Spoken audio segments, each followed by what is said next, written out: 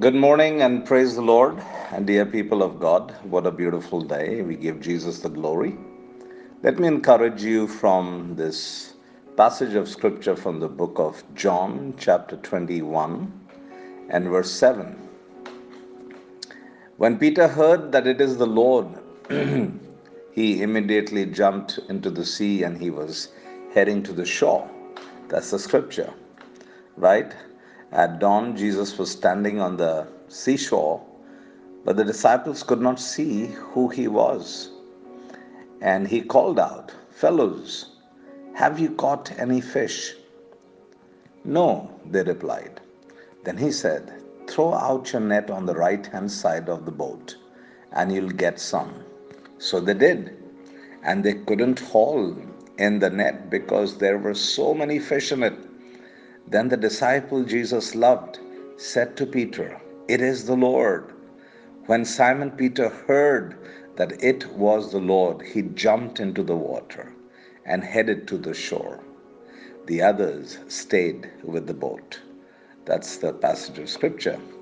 My dear brothers and sisters, Peter had to decide whether to leave his fish and go to Jesus or stay behind and enjoy what he had worked hard for.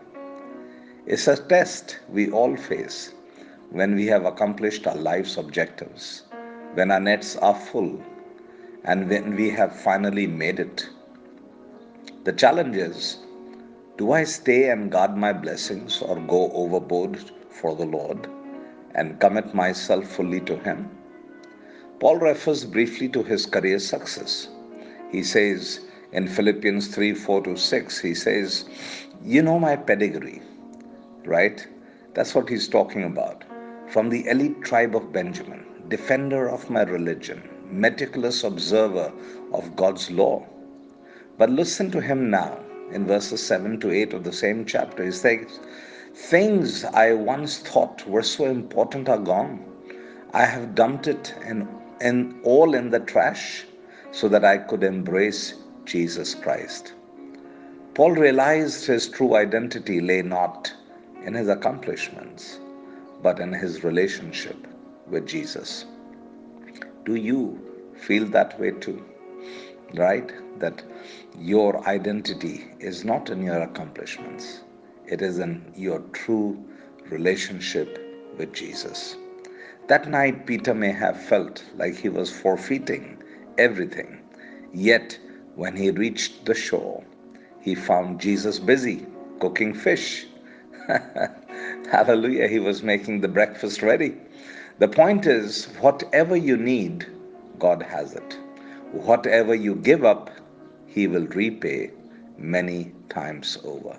So the question is, whatever your needs are, or whatever your desires are, you give it to the Lord. And whatever you give up for the Lord, remember, He will repay it back to you many, many times over. Hallelujah. Our Jesus is amazing, and we have seen His mighty miracles in our lives, individually, personally, in our families, in our church.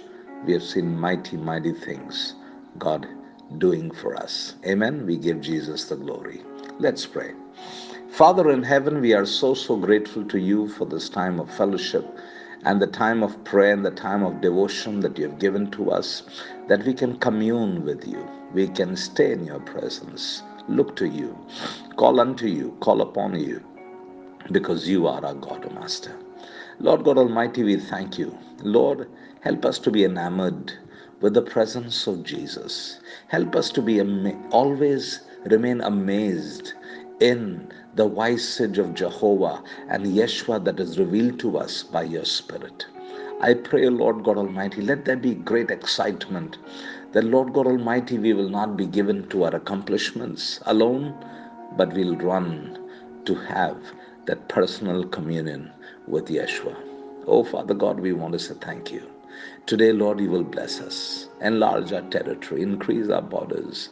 We know, Father, when we have toiled hard all night, when we have, oh Lord, had difficult times, oh Father, trying to generate those revenue and the business deals, trying to do great in our job work and Lord, and other things, oh Father God, but fail, oh Father, at the end of the day.